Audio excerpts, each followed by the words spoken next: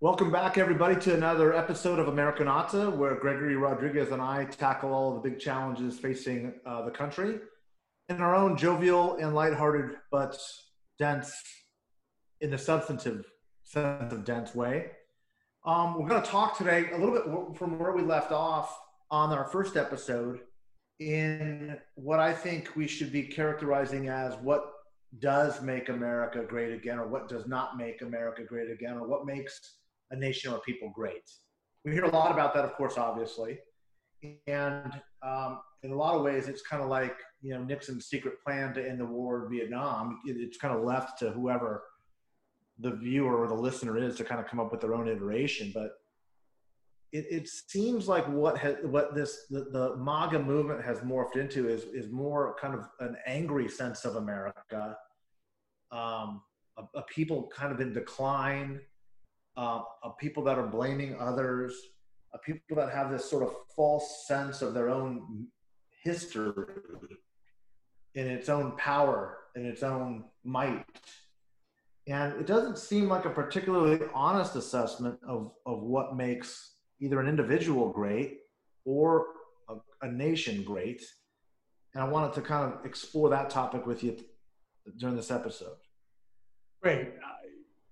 What I think the problem is not only with Trumpism, not only with MAGA, is that American exceptionalism turned into a form of American triumphalism. Like America is only great insofar as that it's better or stronger or richer than someone. And it's a content-less concept. You're better simply because it's all, again, in contradistinction to somebody being lesser than you. And for America to become great, and this goes back to the notions of atonement that you mentioned in the first episode, America has to acknowledge its own sins. There is this very striking puritanical moment. There has been previously on the right, now on the left, in which there's right and wrong. There's no textured view of humanity. There's no textured view of society. This is heroes and villains, and that's how we've been. Obviously Trumpism lends itself to that. So it's perfect for the moment. But if we are to move forward to become a great nation, because I do not believe we are a great nation, we have to acknowledge our own sins of the nation collectively, even if one's grandparents, even if one was not part of X or Y incident or era, one has benefited on some level as part of the country, and one must collectively deal with it. And one of the things that struck me in May was the 75th anniversary of the end of World War II, where President Steinmeier of Germany gave a speech that was unbelievably moving. And I'll just read, if you will, 2 paragraphs of it. And he says, it is only because we Germans look our past in the face and because we accept our historic responsibility that the peoples of the world have come to trust our country once more. And this is why we too can have confidence in this Germany. This is the core of an enlightened democratic spirit of patriotism. No German patriotism can come without its cracks, without light and shadow, without joy and sorrow, gratitude and shame. Rabbi Nachman once said, "No heart is as whole as a broken heart." Germany's past is a fractured past with responsibility for the murdering of millions and the suffering of millions. That breaks our heart to this day, and that is why I say that this country can only be loved with a broken heart. Mike, can you imagine an American president not shaming, but embracing good, evil, benevolence, generosity, and sin? I think that is required on so many levels of a people, for this people to really advance and really to even begin a racial reckoning that we think we've begun discussing over the last couple of months. That's a really great question. Let me answer by saying this. I certainly don't think that this president, Donald Trump, has that capacity. I also don't know that the politics would allow a Barack Obama to give that kind of a speech either. Right. he was chastised and criticized so vehemently by going on what was characterized as his apology tour through the Middle East early on in his administration. But having said that, I don't know if we could have a president who could not give that speech after the Trump era, because it's so crass and so brazen and so laid out to bear what we have been so afraid to confront and look openly in the face. And the fact that we could have so much hidden in plain sight about the Civil War, slavery, white supremacy, the Jim Crow era, just so much so evident on its face, and pretend like it was just not that big of a deal. We weren't ready for it. I think the fact that it spilled over, and we'll keep using this analogy, or at least I do, of your uncle with a substance abuse problem at Thanksgiving dinner. He's kind of passed out and drooled on himself and ruined the dinner. And now my uncle, you meant that our uncle metaphorically. Yeah, I did. It has to be confronted. It's too evident on its face at this moment in American history. You can't pretend like the Trump era didn't exist. Right. And it's not just Trump and Trumpism, especially in the last year, as his polling numbers have started to slide and his base has started to contract. The only thing he has left to consolidate whatever it is he identifies as America, whatever, making America great again, is just blatant, pure, straight up, hardcore, in the veins racism. Yeah. It has to be addressed. Absolutely. Obviously, it's a foregone conclusion that it's not going to happen with this president, but I really appreciate your point that it would be politically difficult for others, and particularly difficult for a Barack Obama who was weighed down by the burden of his blackness. For sure. And so, but Barack Obama did speak eloquently, and other American presidents did speak eloquently about the need to embody our ideals. The notion of Americanness. I mean, even Hillary Clinton said, "Our greatness is our goodness." She did that. The implication was we are as great a nation insofar as we are seeking to be a moral nation. And now that's just obviously, but so that's a strain of America too. And it doesn't have to be an apology in that sense, but at the very least, I'm hoping that we can develop a sense of patriotism, a sense of pride that isn't about winning, that isn't about, it's always very external looking. You know what I mean? It's always about, again, who we are vis-a-vis someone else. And wouldn't it be great to say we're a great nation because we take care of our people, but it's always very combative and it's a very violent patriotism we have. And well, I totally hear your point of being politically problematic. Wouldn't it be nice if we had a more morally driven sense of patriotism? It would. Let me ask you where that comes from, and is that unique to America? Well, I mean, it comes from the Puritans. It comes from the notion that so all the colonies to some extent had some sense that this was an elect nation when it was born, but it was really the New England colonies, the derived from the Puritans who arrived in 1630, as opposed to the Pilgrims, who brought this idea that this was a covenant, that this was a sacred nation, and that infused itself into the emerging country after 1776. That sort of sacred language that we are a city upon a hill, which was a sermon that John Winthrop, the first governor of Massachusetts, gave to people on one of the ships on the fleet that came over in 1630. It's always a prod to greatness. And greatness, in this case, was predicated on the notion that you had pleased God. So that's the essence. The origins is a Puritan origin, that we are a city upon a hill. But where does the example unto the world? Where does the winning come from? Where does the violent sense of the violent genre of patriotism come from? I'm going to dodge that right now.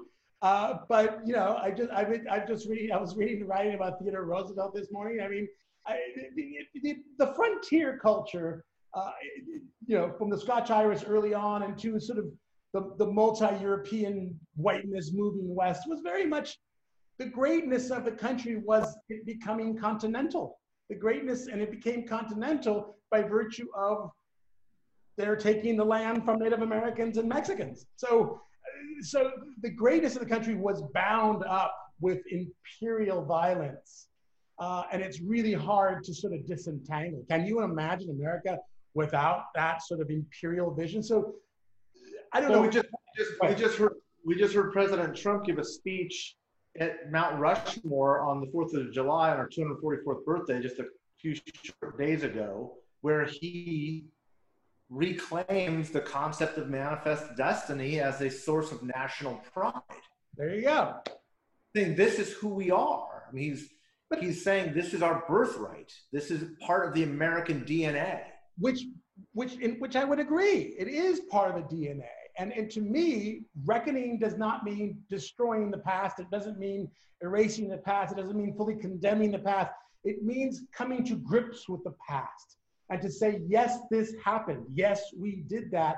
And yes, certain things have to be done to rectify the pain or to acknowledge the pain that manifest destiny created. But yes, it is part of the DNA. But both can exist. Both can exist. You can be, the good and evil exist in the world. And the way we talk about it at this point is eradicate the evil, and each side thinks the other is evil. So, but it is, the manifest destiny is part of the DNA of the United States.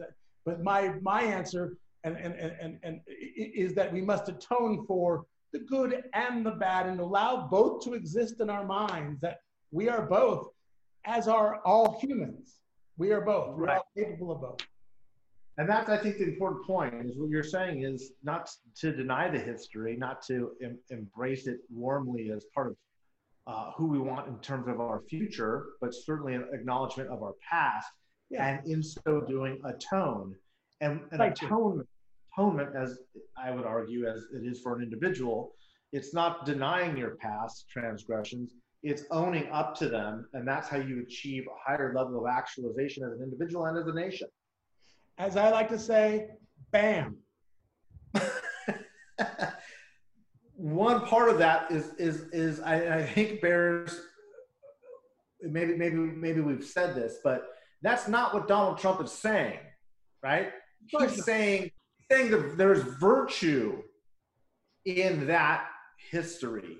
That the fact that we were a people seeking to dominate others, we were trying to expand from both ends, one end of the continent to the other, is what made America great. What he is saying is, what you are suggesting we should atone for is literally what is part of our greatness. No, understood. And I don't really, you know, I don't consider Donald Trump a good, you know, I don't consider him someone, you know, worthy of arguing with about history. But I think what's important about that speech, if it was, other than that, it was really embarrassing, was the weakness that it was appealing to.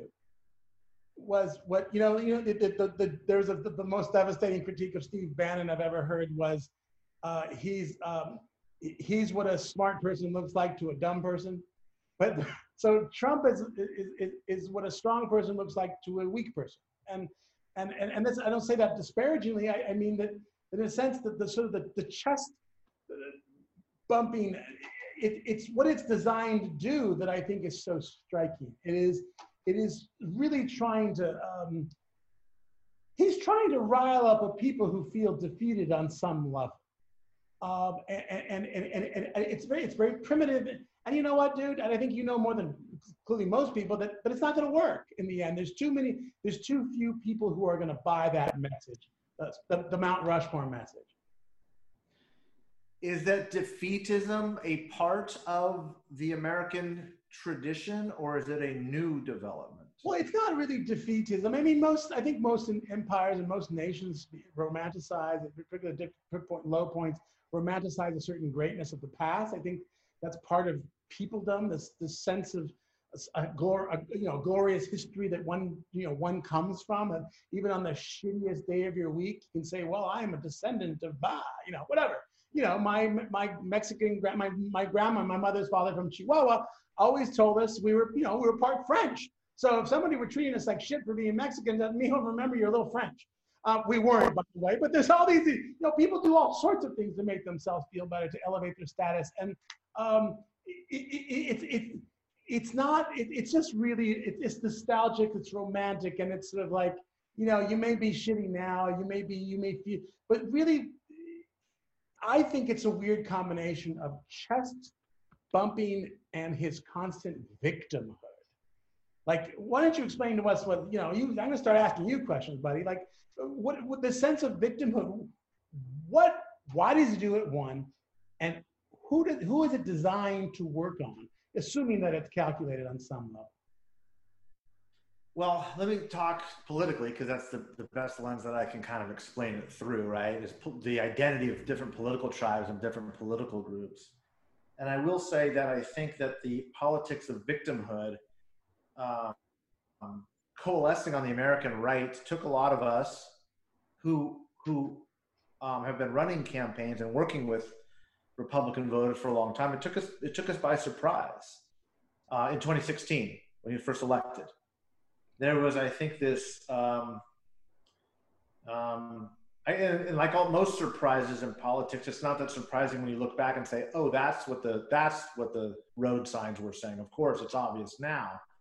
But at the time, in a multi-candidate field, you had one candidate who was so distinct and so crass, but so clear in that politics of victimhood and victimization.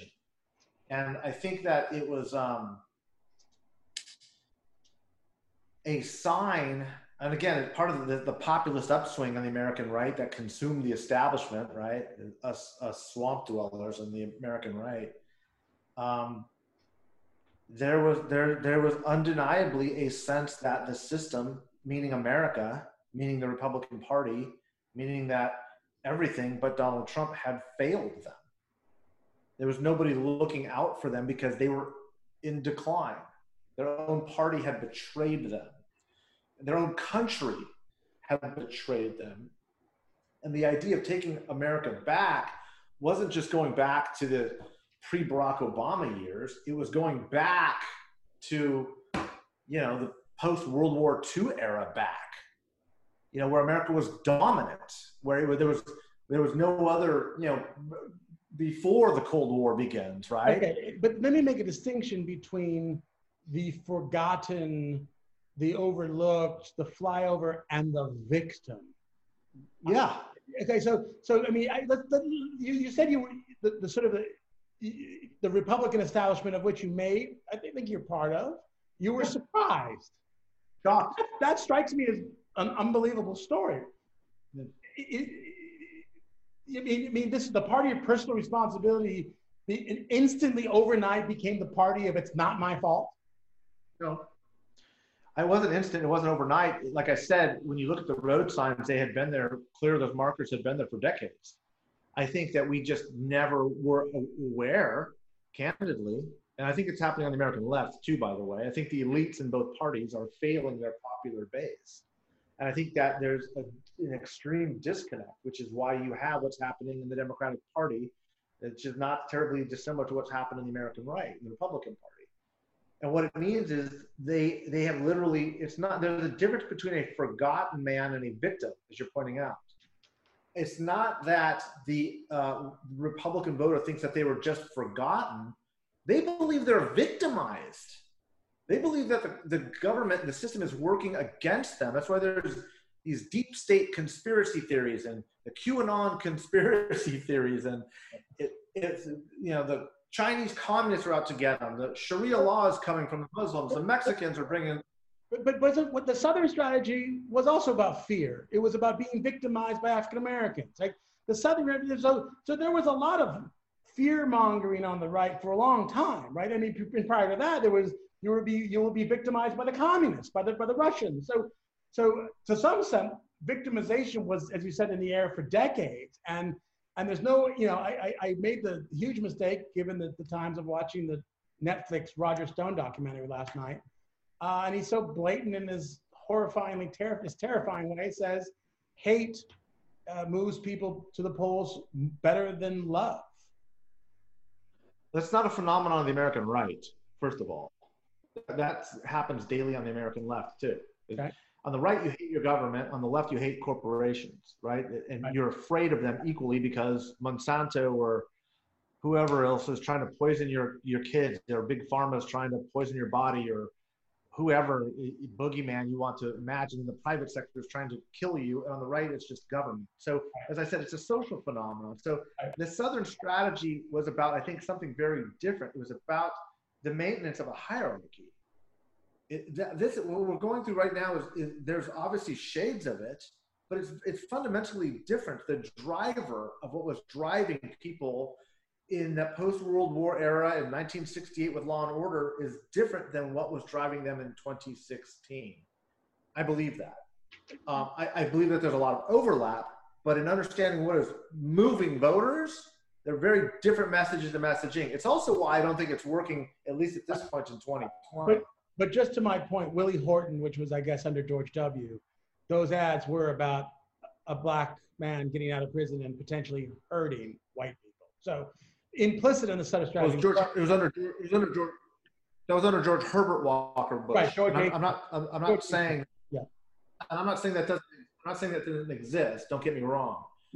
That's always existed, and incidentally, it will probably always exist. But that's a different argument. So I don't know. You know, the other point, as we started, is, and you said it beautifully, the idea of atonement. And I'm not saying, you know, it's grappling, it's processing.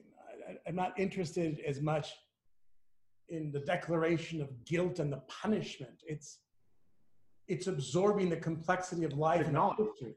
Acknowledgement. So, and in the same vein, one of the things that's really striking to me now during this pandemic is something like 130,000 Americans have died. And there seems to be very little that I'm aware of commemoration, of prayer, of collective sorrow.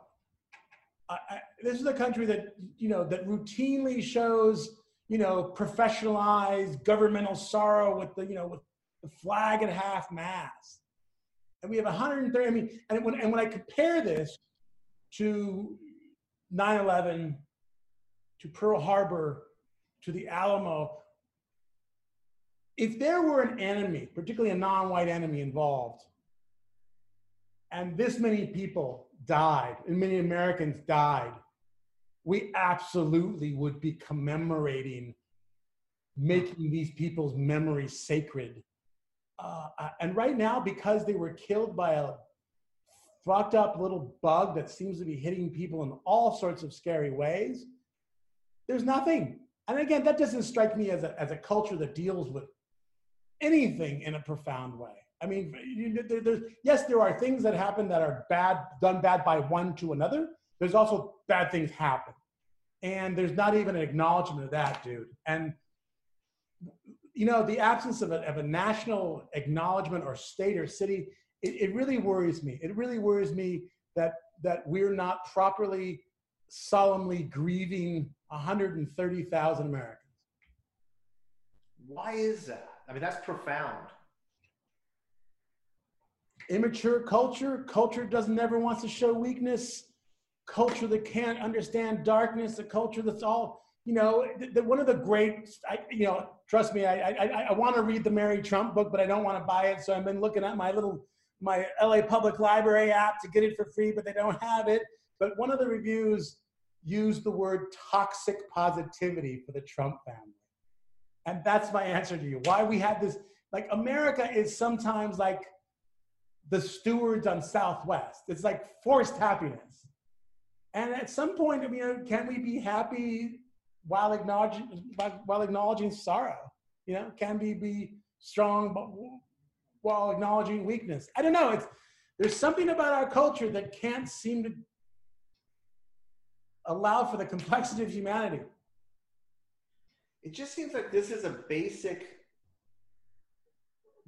very basic problem. You said an immaturity, but we've been around 250 years. I mean, why now? Why this moment? We've been through far, at least as challenging times in our history. We've been through civil war. We've been through two great wars. We've been through great depressions. We've been through a pandemic.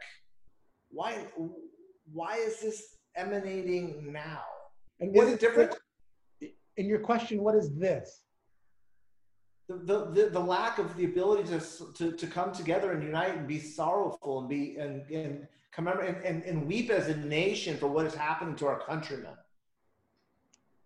I think it's fundamental to, I mean, again, the other instance often, is, with the exception of, there were commemorations after the Civil War, there were commemorations after, but war allows you to acknowledge, in my understanding of it, allows you to acknowledge sorrow and to somehow reconcile by sometimes sort of giving credit to the other side who killed you, such as the North-South, how they reconciled in the late 19th century. But there are mechanisms to do that in wars. I don't know. I think it's, I don't know if it's about uniting as much as we have a winner-take-all culture, and it's not working right now. And I don't know. I think I can't tell you. I think it's a bigger problem than politics. I think it's a bigger problem than. Does it need to end first? Is that the problem? It's not over. We're just heading into this next big wave. Can you grieve while it's getting worse?